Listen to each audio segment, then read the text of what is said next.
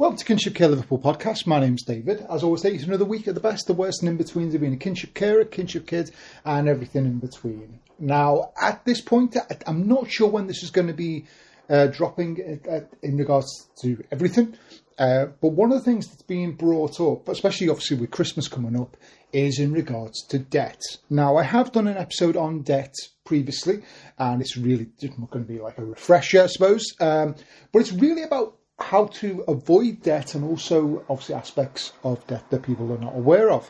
As always, you want to get in touch with us. Easiest way is through our social media, through the Facebook, Instagram, through the two versions of the Twitter, through our website, through our email. Lots of ways to get in touch with us. Now, debt is probably one of the most horrifying aspects of society these days. If you've watched on the BBC iPlayer, there's a I don't say it's a documentary, it's actually a drama called Killed by My Debt. And it's really horrifying. It's probably one of the scariest, I think it won a BAFTA for like best single drama, I think it was. It's about an hour and a half long, so it's about a sort of feature length. And it's about this kid who gets I think it's like a speeding fine. And because of that speeding fine, he ignores it, and the £200 fine then becomes 500, then becomes, and it's going on and on and on. And it's really, and then at the end, obviously, it kind of spoils it with the ending, but it is a very grim ending. And it's more horrifying, the fact of just how true the story was. It is just based on a true story. And if you are someone like me, if you've ever watched like daytime TV on UK Gold and Dave and things like that, and I think Channel 5's victim of this as well. One of the things that's always on is that can't pay, will take it away, and there's kind of almost like a cathartic feeling of I'm never going to be there, but it does sort of open your mind to what would happen if this happened. What happened if a bill came that you weren't able to pay? And as I say, when you look at, when people say, the debt's only £300, but why is it now 700? Well, it's 700 because the bailiffs are now involved, or it's 700 because you've incurred these late fees, or you've incurred this, or you've incurred that, or one of the worst things, obviously, with the can't pay take it away is when they remove the car, and obviously the actual removal of like the car or items actually costs more.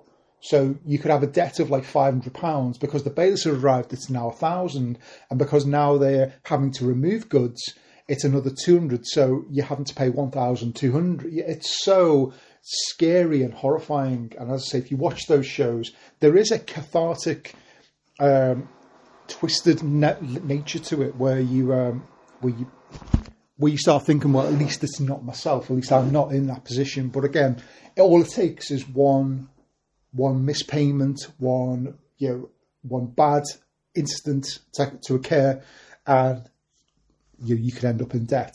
Now, one of the things that's been brought up recently it was in regards to Keir Starmer and obviously the Labour Party, was that they were sponsored by Klarna.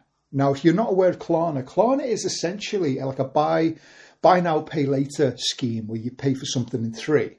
Now, this is generally, I think, remarked by Martin Lewis, who's like the big money person, that this is almost like the gateway drug to debt. And he's not wrong, because a lot of the times when it comes to things like that, a lot of these companies do that. So ClearPay does one, PayPal has one, where you basically will buy an item up to, I think it's up to 1,000. So I don't think it's as bad as buying a car or something of that nature, but you are putting, £1,000, for example, for a holiday or whatever it would be, and you can pay it off in 3 monthly installments. And it seems fine when you actually think about it, when you pay that first deposit, and then you think, well, actually, I've got to pay this next month, and I've got to pay the month after that. And, that £300, £400 might actually seem reasonable now, but you might not be able to pay that in a month's time, and then following month, you may have just got a bonus, or you may have got an extra payment, or whatever it would be, or you just saved up a bit. So, and it then becomes, as I say, it is almost the gateway drug to to those. So if you are actually online at the moment, and a lot of websites use this, so Voucher uses it, eBay uses them, PlayStation, CD keys if you're into gaming and things. A lot of these sites will use, a lot of the fashion sites will use it, and they will offer you that, and they'll say, well, why don't you pay it off in 3, make it a bit easier. And the one thing that I would always say is, if the amount that you're paying is not comfortable, don't do it. If you're paying £60, paying out one amount of £60 might be a bit of a stretch. Paying out £20 over 3 months, which is usually interest-free as well, which is generally the benefit of it all, that can help. A £20 might not seem that much. Most people can afford that at least, or at least ask someone to lend them that. You might not be able to lend £60, £100, £300, whatever it would be. So there's definitely. When I first heard Martin Lewis talking about this, and I thought he was just sort of overreacting, but when you actually think about it in that sense, because it is up to £1,000, it can be really devastating for some people, and especially if you're someone who likes to buy things. Likes to buy clothes, and sometimes people use this pay in 3 to pay for these things. I know myself. I'm going to openly admit, I pay for a PlayStation membership. So rather than paying, I think £70, I pay 25, whatever it would be. I'm terrible at maths, but that's, and then you pay it off over 3, and then that's it. That's you done for the year. But if this was something larger, if this was paying for a holiday, if this was paying for whatever it would be, all of the Christmas shopping, this may be really debilitating. And then the other worst thing about it is if you do miss those payments, then it starts affecting your credit score. And I've done episodes on credit scores and things like that, and these are dangerous things. Now, one of the things I would say, just because you may have seen Klarna and ClearPay and PayPal and all those things, don't think that they are immediately available to you. It's the same thing. It's not as bad as getting a credit card, getting a loan. It doesn't do so much credit checks with that. However, there are obviously limits with it, and it will do sort of soft checks. So don't think that it's not something that will appear on your credit score, because it will. The one thing with debt, obviously, and I say that's the main issue with it, is those sort of gateways into debt, is things like loans and credit cards. Again, with a credit card, one of the things you need to think about is if you've been offered an interest-free option, is whether you can actually afford to pay it off by the time of that interest-free. If you're not, that's when it's going to start hitting you. And a lot of these cards, you find it's very rare that you find a good credit card with a good 5%, 2%, whatever it would be. Most cards these days are around about 15 to 25%. It is scary. I mean, in some ways, it is great that because of things that have happened, those companies like Wonga and Everyday Loans, I think Everyday Loans still exists, but a lot of those companies, you don't really see them anymore. The get a loan quick, a quick quid, those ones, where you'd be able to buy get a loan and it's £1,000, but then when you come to pay back, it's like 1,200, and it's horrifying sometimes when you hear people taking out those loans, and I'm glad that that's not a thing anymore. In the Killed by My Debt thing, one of the things that happens is he does get those payday loans, and you see that 1,000% interest, and it's scary. But if you're buying it with a credit card, you have to be aware that you need to be able to pay that back. So you need to be able to sit there and think to yourself, okay, this is £500. It's 6 months interest free. Can I actively pay it back within that 6 months? If you think no, not a chance, maybe it's you need to spend less, maybe it's something else. I would always advise using credit cards in that sense of paying for things that you already are going to be paying for. I've said this previously. If you're going to be paying £100 to your shopping, you may as well pay it on your credit card. You've got 30 days to pay it back, and then you're building up your credit score. And as long as you do pay it back, you get that credit card back to zero. One, it's always there. it obviously improves your credit score. So if you're looking for things like mortgages, car loans, those type of things, you may obviously get better deals. Same thing with insurances, phone contracts. It's surprising how much they have a knock-on effect on everything. When it comes to larger loans, it is always a case of, can you afford it? Can you pay it back? Is this a stopgap? And that's the one thing you always have to understand. If this is a stopgap, then you need to speak to someone, whether it's advice, whether it's any debt management company like Step Change. You need to have a look at what's going on. There's a lot of courses going, not at the moment, but there are courses, I'm sure there probably are still courses regarding doing budgets and looking at your accounts and looking at what you're paying. It's surprising, I say I worked in a bank for nearly 10 years, and it's surprising the number of people who would say, I've got no money, and then you would see Costa and McDonald's and Subway, and you'd sit there and think to yourself, how difficult would it have been to have taken a flask of tea somewhere, or to have not gone to Costa, gone to the local cafe where instead of spending £2.50 on a coffee, you're paying £1. Those type of things. I mean, if you use any of your apps, your banking apps on like Barclays, NatWest, HSBC do it, where you can actually look at how much you're spending, and it's actually surprising when you can drill down and look at how much you spend in Costa, and it's if you're paying £2 every day on a cup of coffee just to go to work, that's on a weekday that's £10, that's £40 a month in coffee. It's how difficult would it be just to buy a jar of Nescafe and just take it into work? So looking at budgets, looking at those type of things can really help. As I say, the hardest thing about debt is getting out of debt.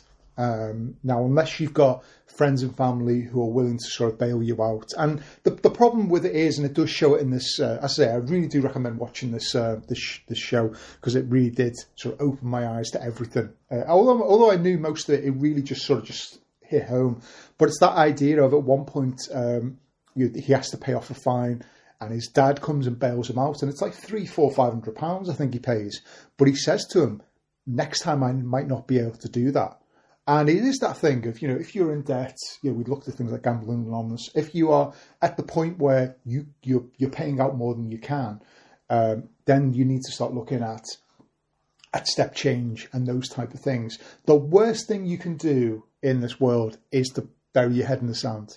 The debt doesn't go away. And in fact, the debt stays. There's a lot of one of the myths, and I think I've said this previously, one of the myths that a lot of people think of is that if they die, their debt dies with them. Unfortunately not.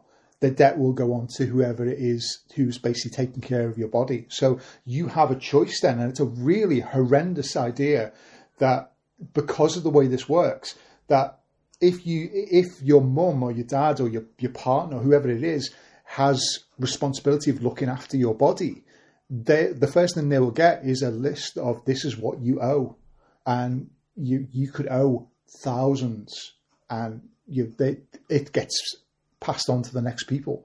So it doesn't die with you. So if you are someone sitting there thinking, I do say this out to everyone, if you are thinking bad thoughts, speaking to the Samaritans, speaking to whoever it is that you can.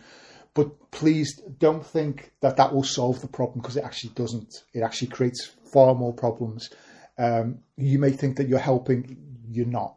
And I hate to say that, because it seems quite mean-spirited to say, look, if you're at the end of your rope, you can't do that, but it's at that point that you need to get help. You need to get help from the Samaritans, from just speaking to someone, going to a local group, coming to Kinship and asking someone, look, this is what's happening. Is there anyone who can help me? Speaking to Step Change. Now, Step Change are a charity who will help with looking at what they can do, whether there's debt out there. There's so many people out there, especially with the cost of living crisis. There's so many people out there who've been lumbered with debt from electric and gas. And, I was speaking to someone recently who they didn't realise that their bill wasn't going out. Their direct debit wasn't going out. They just they weren't paying attention. And they were on an electric and gas deficit of something like £300-400. Now, it doesn't seem like a lot, But then they were adding, like fees and unpayment fees and all these things. And these people were assuming that they were only paying maybe £50-30 in gas and electric. If you've looked at your gas and electric recently, it's probably £150 at the most, at the least even. And that's potentially not, and that's obviously with the Christmas period coming up. If you haven't received it, there's a lot of help with that to get your extra like heating allowances and things like that. But Step Change will look to see if there are any debt charities, if there's a way of budgeting, and sometimes it can help. Sometimes it's speaking to your bank and seeing what they can do. And a lot of times it's not a case of ringing up your bank and saying, well, look, if you give me a 10 grand loan, I'll pay off all my debts. That's not the way it works. It's about looking at the debt you've already got, because it really does. The one thing a lot of people have said is, when people say to you, and I worked as a lending advisor, it's the worst thing in the world, in my opinion, because you would get people ringing up and they would say, look, I've got 10 grand's worth of credit card debt. If you give me, I'm paying £500 on it. I've looked at your loan. It's only 300. If you let me get a 10 grand loan, I'll pay off the credit cards and then and it's a great idea and we do support it. However, because of the credit score, because of how you've managed these credit cards, because of the debt that you're in, we're basically superseded by the credit scoring team, who will basically say, no, it is typical Little Britain, the computer says now. And even if it makes perfect sense, you get a 10 grand loan, you pay it off. Even if you say to us, I'll cancel these cards, I'll come into the bank and I'll cut them up, the reaction from them will be, but that's not to say you won't go and apply for another one. Or that's not to say that you won't ring them up and say, actually, I've changed my mind, can I have my card back? And because you've paid off their debt, there's more likely that they will say, okay, here's your credit card back. Plus, because you've paid off your debt, instead of a 2 grand credit limit, you've now got a 4 grand credit limit. And then it's a slippery slope. So that's one thing I would always say in regards to that, speaking to Step Change, speaking to your bank, speaking to the people around you. There are things called IVAs. So if you are at the point where debt is just, you're not going to do it. You're on, when you calculate it all up and you're on 30, 40, 50 grand's worth of debt and you don't have a house you can remortgage to sort of pay it all off or anything like that, you probably don't want to do that. You may want to have a look at what they call an IVA, which is it's an individual